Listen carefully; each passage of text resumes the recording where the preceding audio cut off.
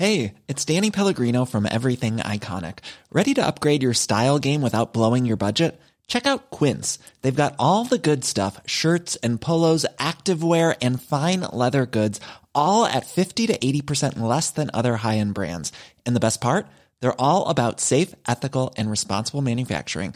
Get that luxury vibe without the luxury price tag. Hit up quince.com/upgrade for free shipping and 365-day returns on your next order. That's quince.com/upgrade.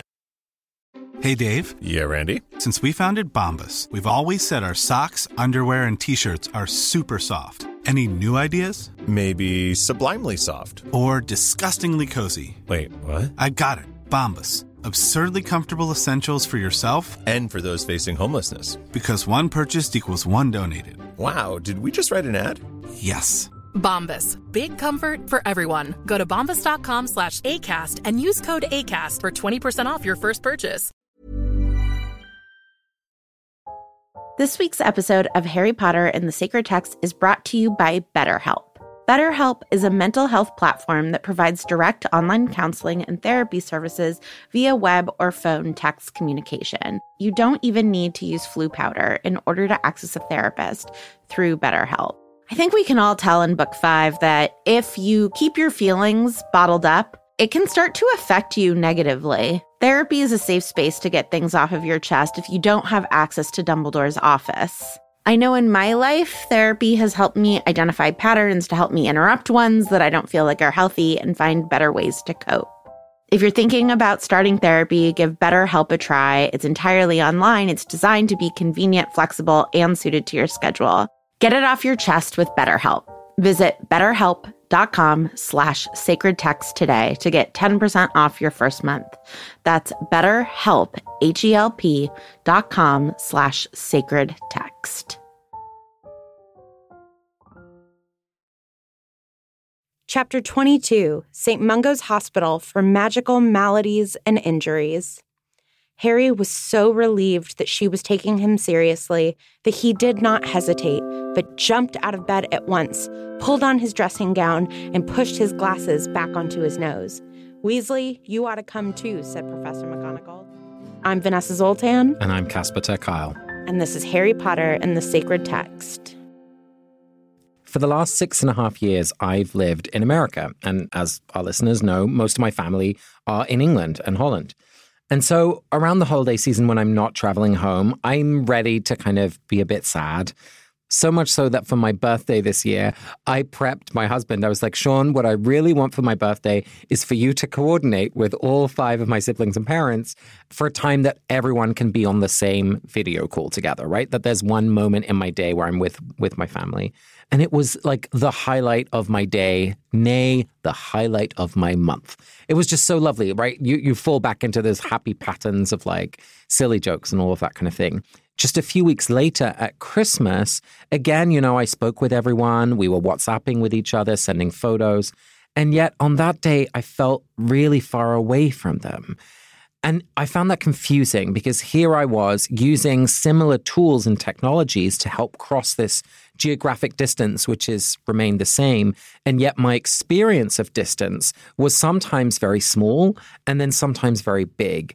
And so I'm really interested to think about how distance is mediated through technology, especially in this chapter where we see things like the portkey, where the portraits are moving from one place to another. And that relationship between the tools that we have and the distance that we feel seems very, very present. So I want to explore that with you today.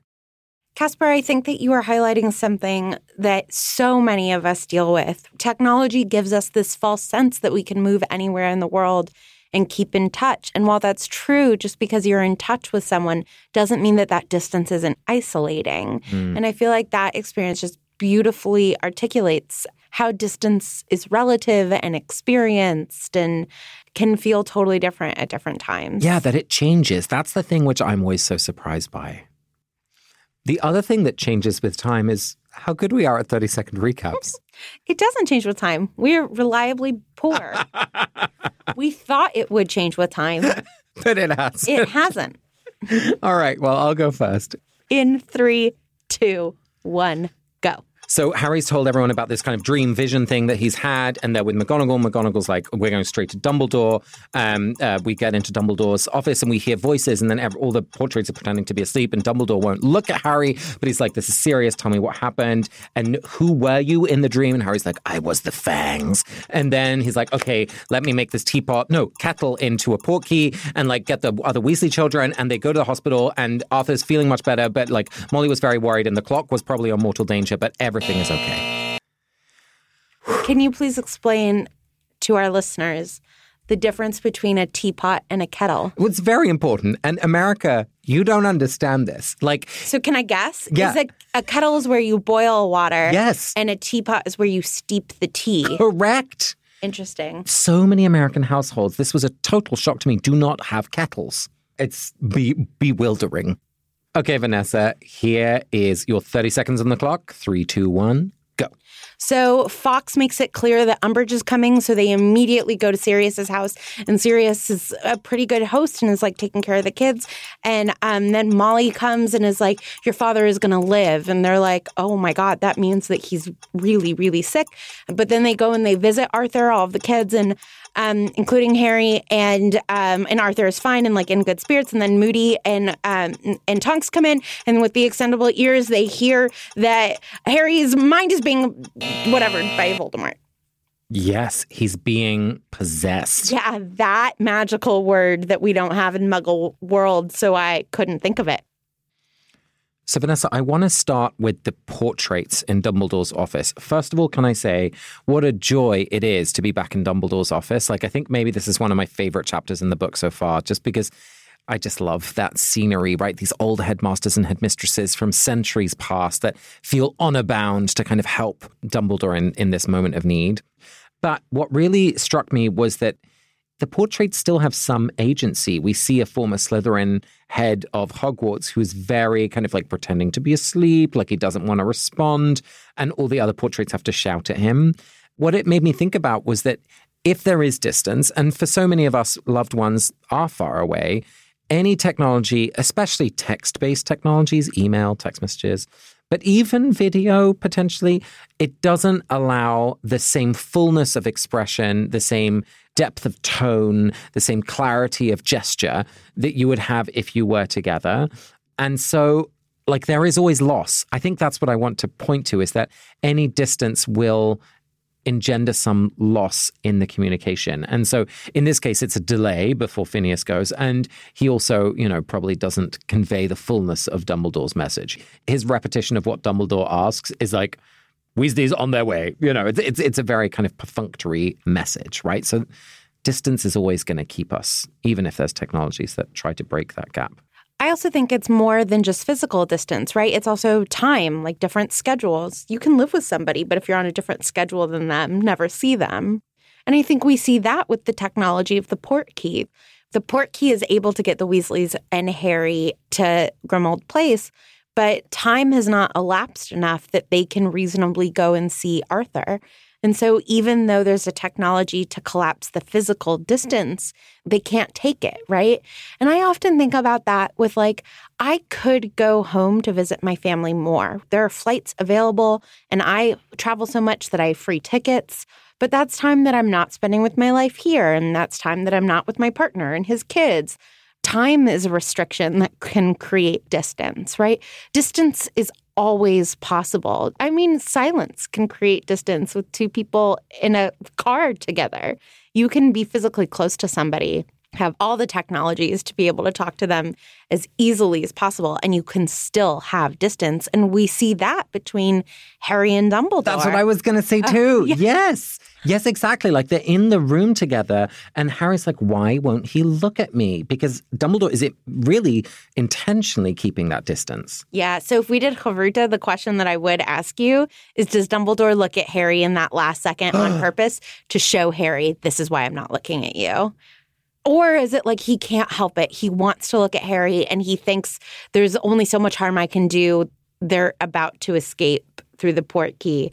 But I think it's really interesting to wonder, Because there are moments where collapsing distance is risky, right?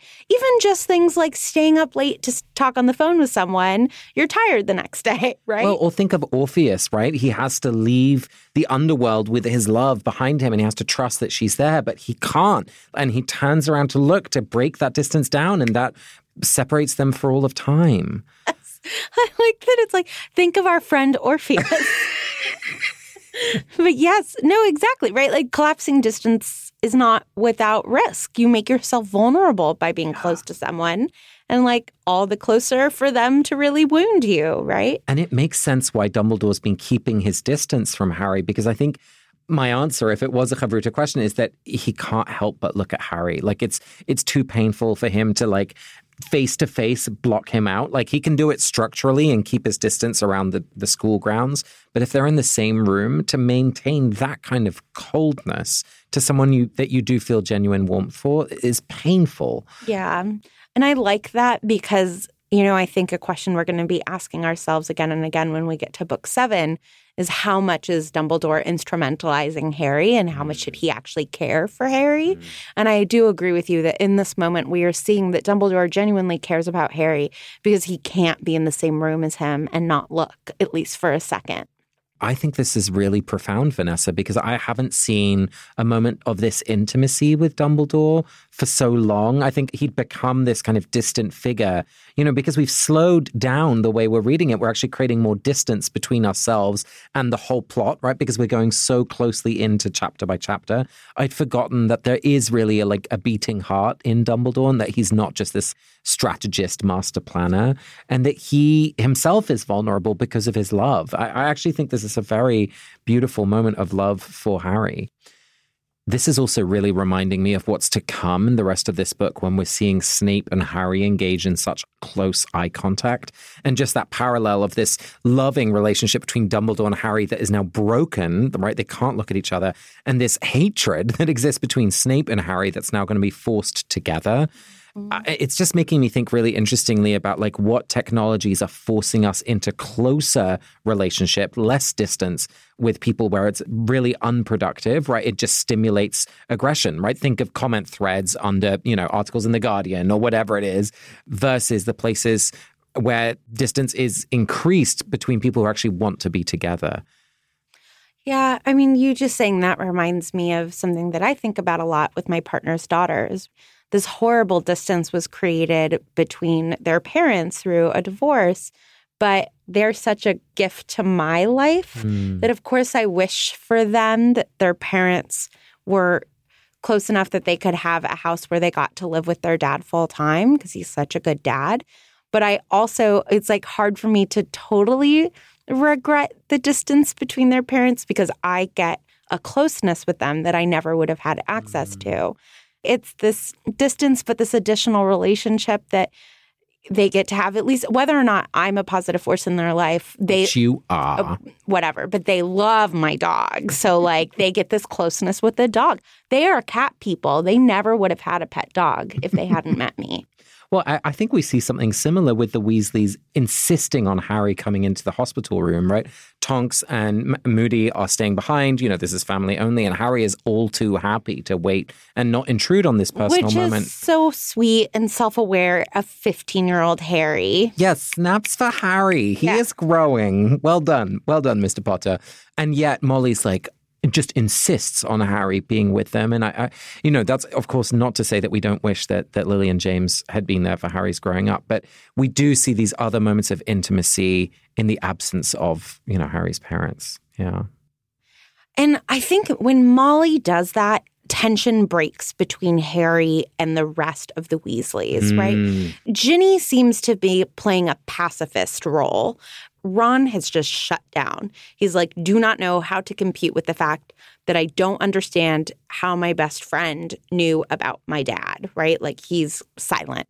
And then Fred and George almost seem to be angry at Harry. Oh, yeah. Or at least skeptical of him. They aren't saying anything that they can't take back, but they are keeping Harry at an arm's length. And then Molly comes in and is like, no, Arthur wants to see you. He wants to thank you for saving his life. And even before that, just the way that Molly thanks Harry and is so nice to him at Grimmauld Place, right, immediately collapses that distance that Fred and George and that just confusion has created. Harry is scared that he hurt Mr. Weasley, right? Like, he confesses to Sirius, like, I don't know. And so I think that there's just this silence and certain amounts of accusations that are happening without being discussed that Molly collapses that distance by being so warm to Harry. 100%. And we can see that Harry is uncomfortable with this because he changes his narrative in telling the rest of the Weasley family to what he said to McGonagall and Dumbledore. Which I respect. Oh, totally understand. Right? No, I more than understand. I think that he is correct. Like, I think he's morally doing the right thing. Say more. Because I think that he has to tell McGonagall and Dumbledore everything because Arthur is in acute danger and he does not understand what pieces of information are going to be helpful to removing Arthur from danger. But once Arthur is removed from danger, then he wants to communicate to the Weasleys, I would never hurt your father. And so the more important thing then becomes the relational thing. So in an emergency mode, relationship doesn't matter. You do whatever you can to, like, save the person in front of you. But then as soon as you're out of urgent danger, I think that he's doing the right thing. He's showing, like, I would never do that. That's really interesting, Vanessa. Yeah. And he also pulls Sirius aside to tell the truth, right? That's someone where he needs someone to take care of him. So he's actually managed boundaries extremely well in this scene. So well. And that he removes Sirius from the situation in order to have a private conversation. Not everybody needs to hear everything, especially not in the moment of acute crisis. If you want to create even power, you can do it afterwards when there is, like, calm time for debriefing. I think Harry is handling this incredibly difficult situation beautifully. Life is full of awesome what-ifs, and some not so much, like unexpected medical costs. That's why United Healthcare provides Health Protector Guard fixed indemnity insurance plans to supplement your primary plan and help manage out-of-pocket costs. Learn more at uh1.com. Hey, it's Paige DeSorbo from Giggly Squad. High quality fashion without the price tag. Say hello to Quince. I'm snagging high-end essentials like cozy cashmere sweaters, sleek leather jackets, fine jewelry, and so much more. With Quince being 50 to 80% less than similar brands. And they partner with factories that prioritize safe, ethical, and responsible manufacturing. I love that. Luxury quality within reach. Go to quince.com/style to get free shipping and 365-day returns on your next order. Quince.com/style. This week's episode of Harry Potter and the Sacred Text is brought to you by Redfin. Let's say for some reason you can't get back to Grimmauld Place, so you need to find a new home. If you're like me, you would go to Redfin. Redfin updates their listings every 2 minutes and sends you personalized recommendations, so finding the home that's perfect for you has never been easier. If you see something you like, just book a tour straight from the app. And when you're ready to buy, an experienced local Redfin agent can guide you through the whole process. And if you're looking to sell, Redfin agents know how to get you the best price possible for your home. That's because they sell twice as many homes as other agents. With a listing fee as low as 1%, Redfin's fees are half of what others often charge, which means you'll have more money to put toward your next home. They even have a function where Trelawney will tell you whether or not she can see you in this house. Redfin. It's how Molly found the burrow. Download the Redfin app to get started.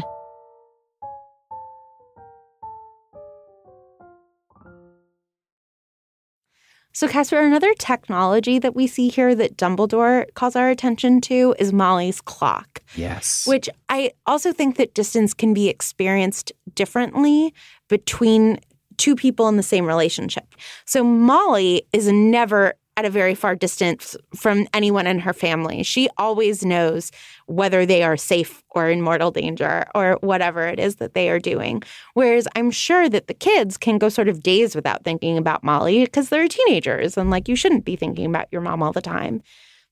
And I was just thinking about how we can set up our lives the way that Dumbledore has the portraits, right? to be important reminders of what it is that we don't want to be distant from, of what it is we want to keep close.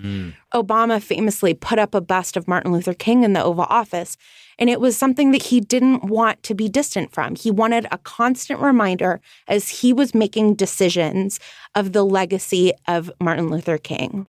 And Dumbledore, I think, wants a Slytherin portrait up in his office. He could move that portrait, and maybe he wants sort of a team of rivals, amongst him, and wants different ideas around him. And so I'm also just thinking about the technologies of photographs, right? Of which photos we put up and of who and where. The way that we set up our space, I think we see very clearly in Molly's clock and in Dumbledore's portraits can profoundly change our sense of distance from other people and the way we behave in the world. I love this, Vanessa. I love this for so many reasons.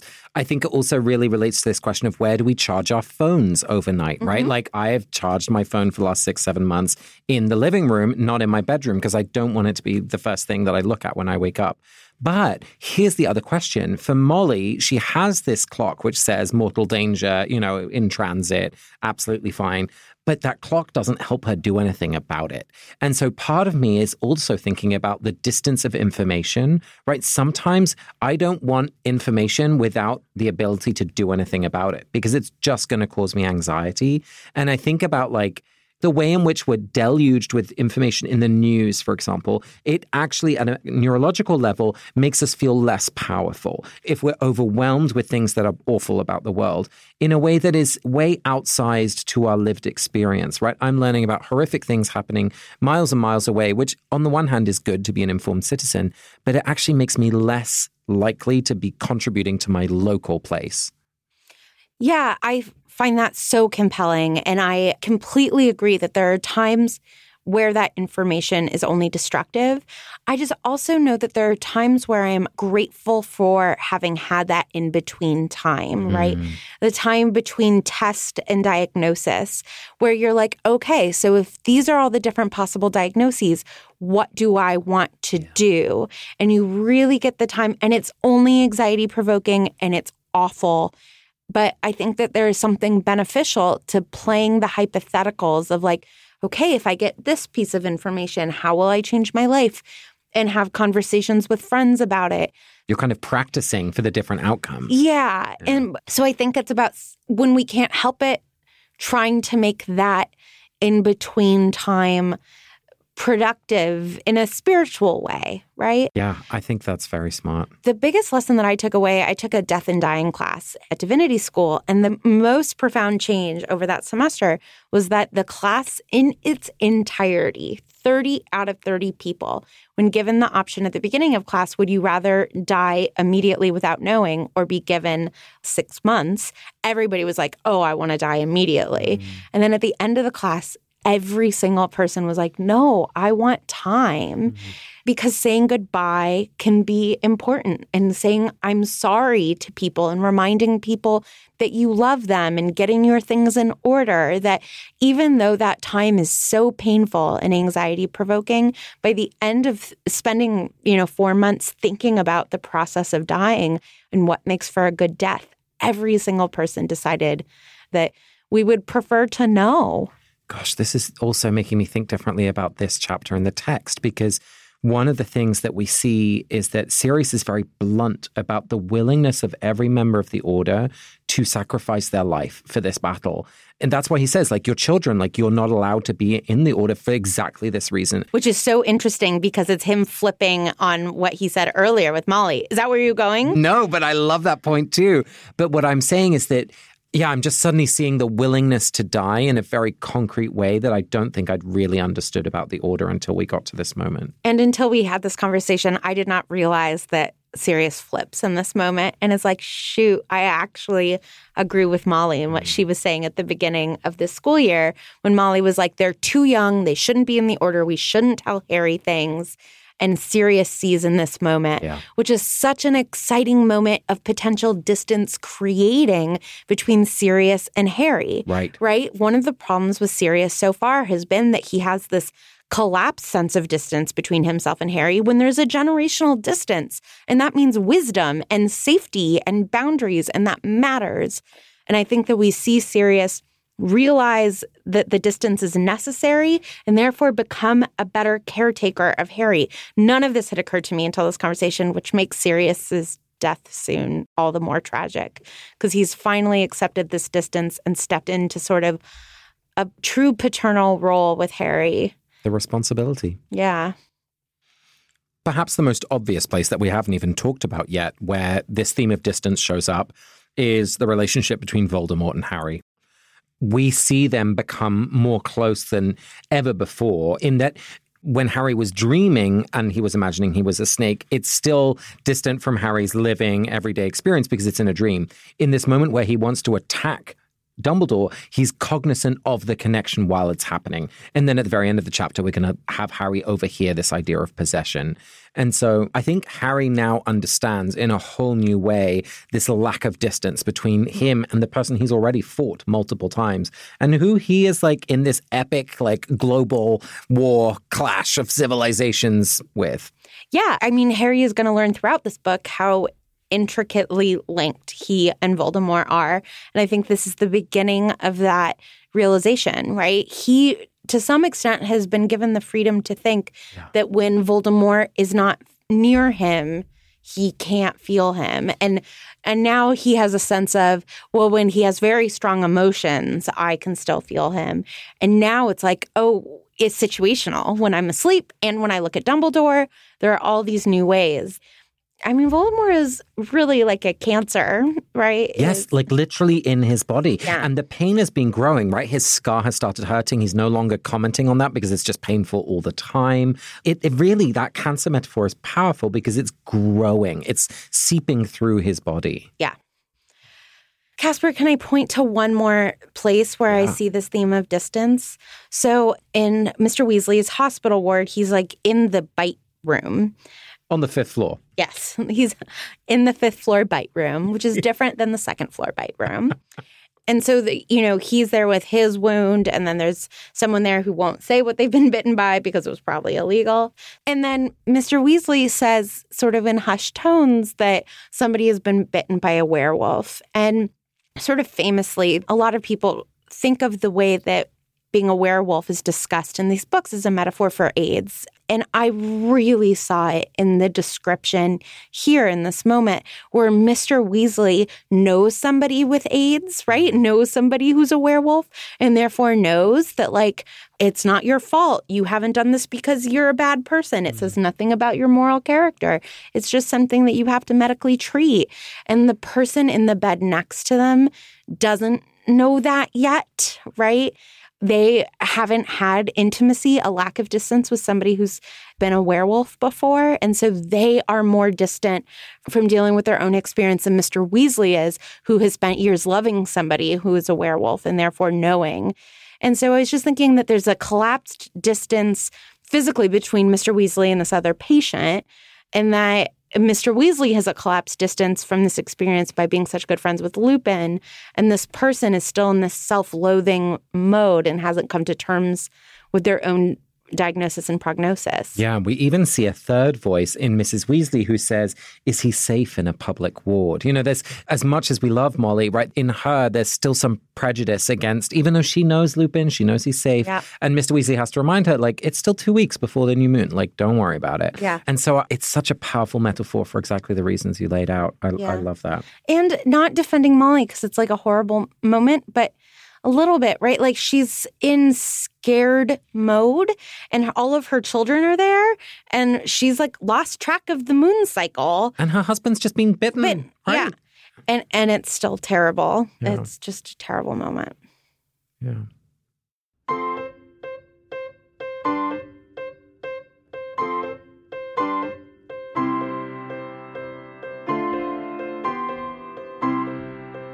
Vanessa, this week our spiritual practice is Florilegia. So just to remind everyone, what we're going to do now is to kind of walk through the text as if it was a garden and pluck just a little sparklet, maybe a quote or a section of words, and having both chosen one, put them together, read them together and see what we can learn about the other And then from both quotes, what we can learn about the whole text, what we can learn about the theme. I'm so excited about mine. I am also pretty excited about mine. Why don't you go first? What's your sparklet for this text? Fizzing whiz-bees, said Professor McGonagall. Ooh. What's yours? Horrible, hot, bubbling guilt. Ooh. Okay, so we've got two little sparklets here. Fizzing whiz-bees, said Professor McGonagall, and horrible, hot, bubbling guilt. Why did you choose the one that you chose? I chose mine because I am somebody who I think would make similar passwords to Dumbledore. I love whimsy. I love setting myself up to laugh later. I love silliness. And then every once in a while, when I'm in a really difficult moment, I'm like, why did I put this silly thing, right? Like, it just feels so inappropriate.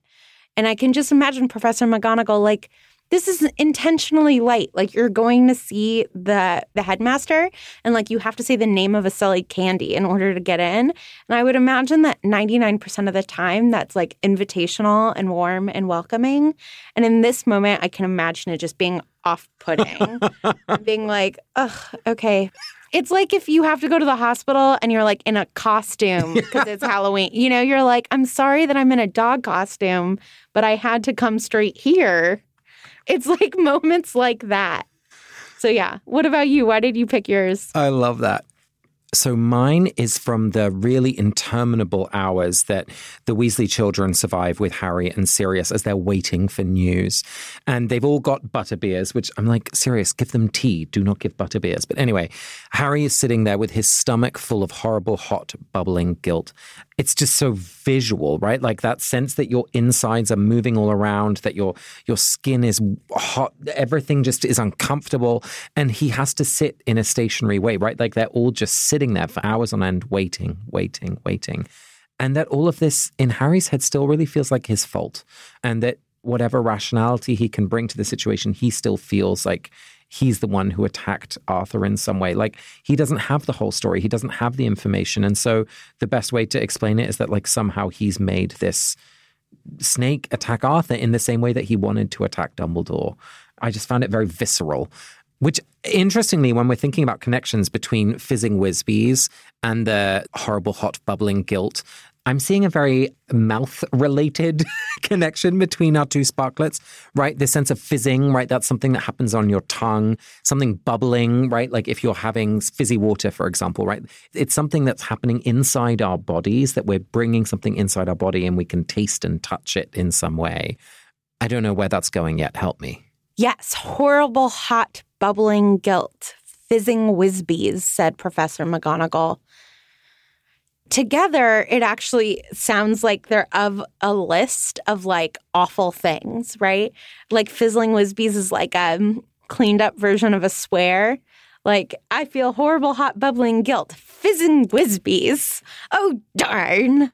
But it also just, they all are things that are speak of, like, disjointedness to me, right? Like, Harry is sitting there placidly but feels this horrible, hot, bubbling guilt in the pit of his stomach.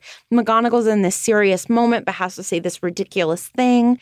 It's like when a trauma is in the midst of happening, like, nothing makes sense, right? Like, everything is just, like, flipped. Well, I'm also seeing a connection between the word guilt and who created the password, right? Because the reason why Dumbledore's in this mess is partly because of his guilt of what's happened to his own sister, or at least part of the reason why he's a headmaster and not working in the ministry. If he had a different history, he would have been at the forefront. He would have been the minister, right? He would have been shifting the whole country to fight Voldemort. And he is much reduced in his capacity to do that and has to use Harry and McGonagall and these, you know, spies and helpers rather than kind of really fighting the enemy head on. So I'm just seeing that connection that, like, Dumbledore is at the heart of this in so many ways. I love that. That thing that you made me think of with that is that, like fizzling whiz-bees is a ridiculous thing to have to say in this moment, guilt is the exact opposite of what Harry should be feeling. Harry just saved Mr. Weasley's life. Yeah. He should be so proud, and that he built up enough trust with McGonagall that he couldn't convince her so quickly, and that he acted on it so precisely and bravely and strongly. In front of people like Seamus, who already think he's nuts. Right. Yeah. And like in front of Fred and George. And right, like he just was brave again and again and again. And instead he is sitting there with a hot bubbling guilt. And McGonagall is like in the middle of this serious business and she has to say fizzing whizbees, right? Like these traumas put us into situations in which we are behaving in ways that make no sense and go against everything natural within us. Let's just for fun put them the other way around and see what we find. Will you read them out? Fizzing whizbees, said Professor McGonagall. Horrible, hot, bubbling guilt. Well, I know exactly what that made me think. Ooh. The horrible, hot, bubbling guilt you feel in your stomach after you ate too much candy. I'm just, right? Like where you like binge on something because it makes you feel good in the moment. And then 20 minutes later, it's not even guilt that I feel. I'm just like, now I have acid reflux. Like literally that didn't make me feel better. Yeah. That's what it made me think of anxious binging of candy. I've been there frequently. The other thing I'm thinking of is suddenly thinking about McGonagall and how is she feeling? I mean, she's going straight to Dumbledore, right? In this situation, she's like, this is above my pay grade. Like, I can't actually activate in the way that we need to. And I'm sure, as you said earlier on, she's been instructed not to bring Harry to Dumbledore, right? Like, she's been there to kind of keep that boundary. And in this moment, she probably feels a little bit guilty about breaking that boundary. She certainly feels guilty on behalf of Harry that he's had to live this experience. And so she's just doing the best she can and like fizzing whizbees, right? Like as fast as she can, whatever it takes, she's going to go to Dumbledore. So I just see her crossing that divide that's existed in the book so far. Thank you, Casper. No, thanks, Vanessa. I love Florilegia. It's so good. You're a cliche of yourself. But it's really great. This week's episode of Harry Potter and the Sacred Text is brought to you by Redfin. Let's say for some reason you can't get back to Grimmauld Place, so you need to find a new home. If you're like me, you would go to Redfin. Redfin updates their listings every 2 minutes and sends you personalized recommendations, so finding the home that's perfect for you has never been easier. If you see something you like, just book a tour straight from the app. And when you're ready to buy, an experienced local Redfin agent can guide you through the whole process. And if you're looking to sell, Redfin agents know how to get you the best price possible for your home. That's because they sell twice as many homes as other agents. With a listing fee as low as 1%, Redfin's fees are half of what others often charge, which means you'll have more money to put toward your next home. They even have a function where Trelawney will tell you whether or not she can see you in this house. Redfin. It's how Molly found the burrow. Download the Redfin app to get started.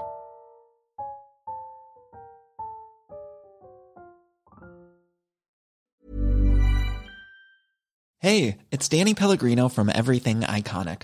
Ready to upgrade your style game without blowing your budget? Check out Quince. They've got all the good stuff, shirts and polos, activewear, and fine leather goods, all at 50 to 80% less than other high-end brands.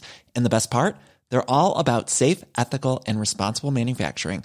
Get that luxury vibe without the luxury price tag. Hit up quince.com/upgrade for free shipping and 365-day returns on your next order. That's quince.com/upgrade.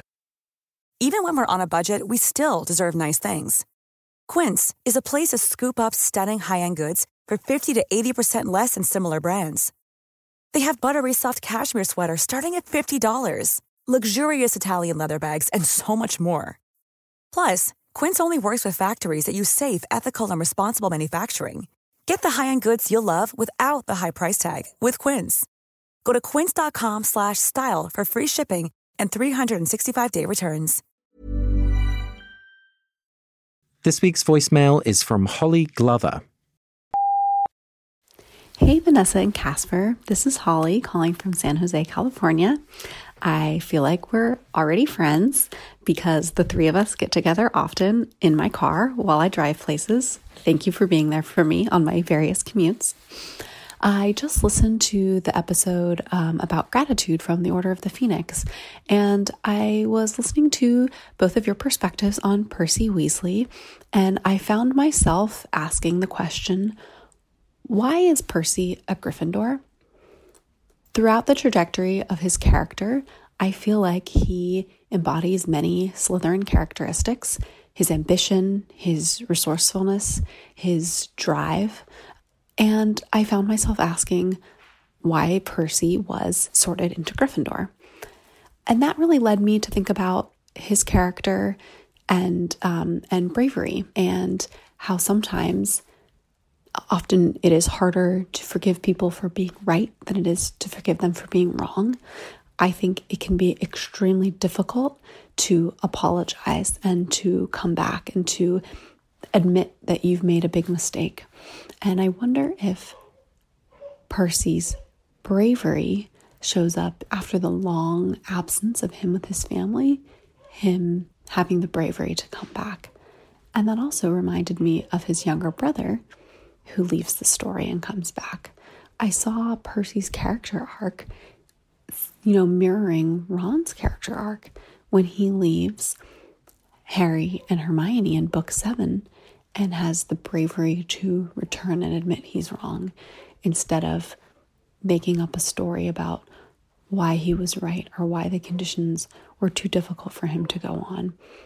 He does eventually assume the humility needed to return to his friends who needed him most, just as Percy later in the story, after a longer absence, has the bravery to return to his family when they need him the most. So just wanted to share that thought with you. Thanks for the podcast. Love you guys. Take care. Holly, thank you so much for that voicemail. I'm curious where we go in your car, and I hope it's somewhere glamorous. I am struck by, a theory that our friend Bridget Goggins said in one of our very first voicemails, which is that we get sorted into the houses that we need to grow into the most. And so maybe it was, Percy already has all the positive attributes of a Slytherin and like the things that he has the capacity to grow into, but that he needs to grow into are his Gryffindor qualities. Maybe it is all the 7 years of Gryffindor training that gets him to eventually come back. But I also think, I think about my residential dean who always tells students who've gotten themselves into a sticky situation, your brain is just not yet fully developed.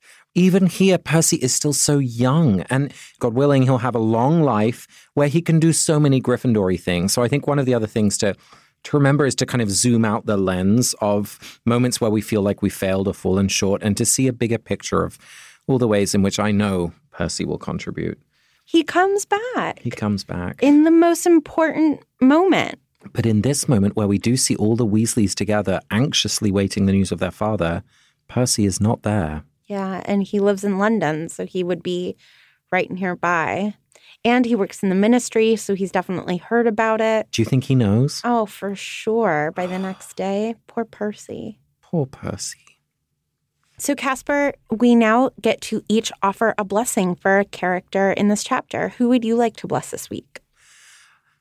In the midst of the kind of tense waiting moment where we've seen Harry and Sirius and the Weasley kids kind of waiting for news from Arthur, and the twins are very kind of standoffish, there's this amazing moment where Ginny sits down.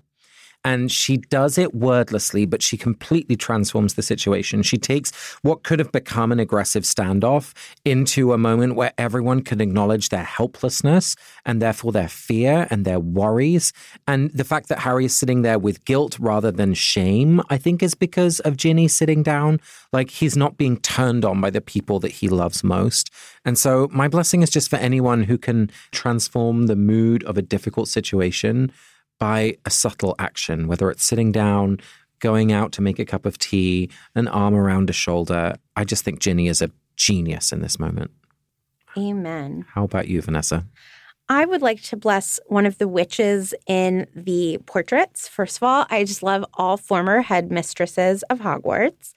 And second of all, like, they've all pretended to be asleep. And then Dumbledore says, Everard, Dillies, everybody at attention, and they all wake up. And Dumbledore says, you were listening, and one wizard nodded, and the witch said, naturally.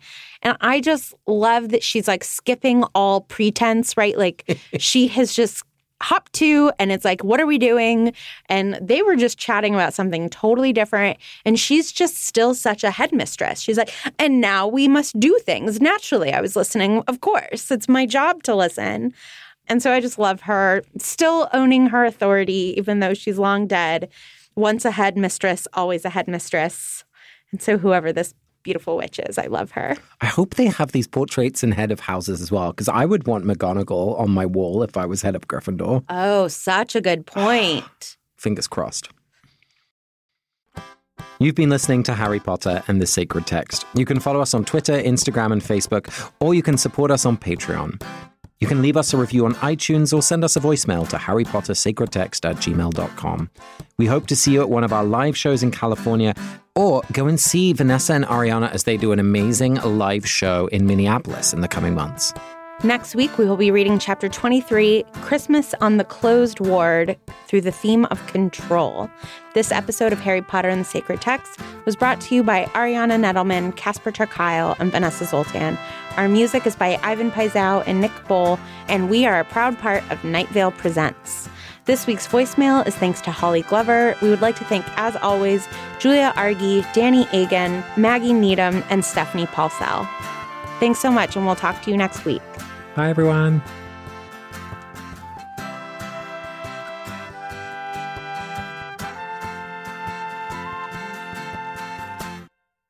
Is the relationship between Voldemort and Harry. Who? You might have heard of him. We need to start a tally of how many times I make that joke. Oh, man.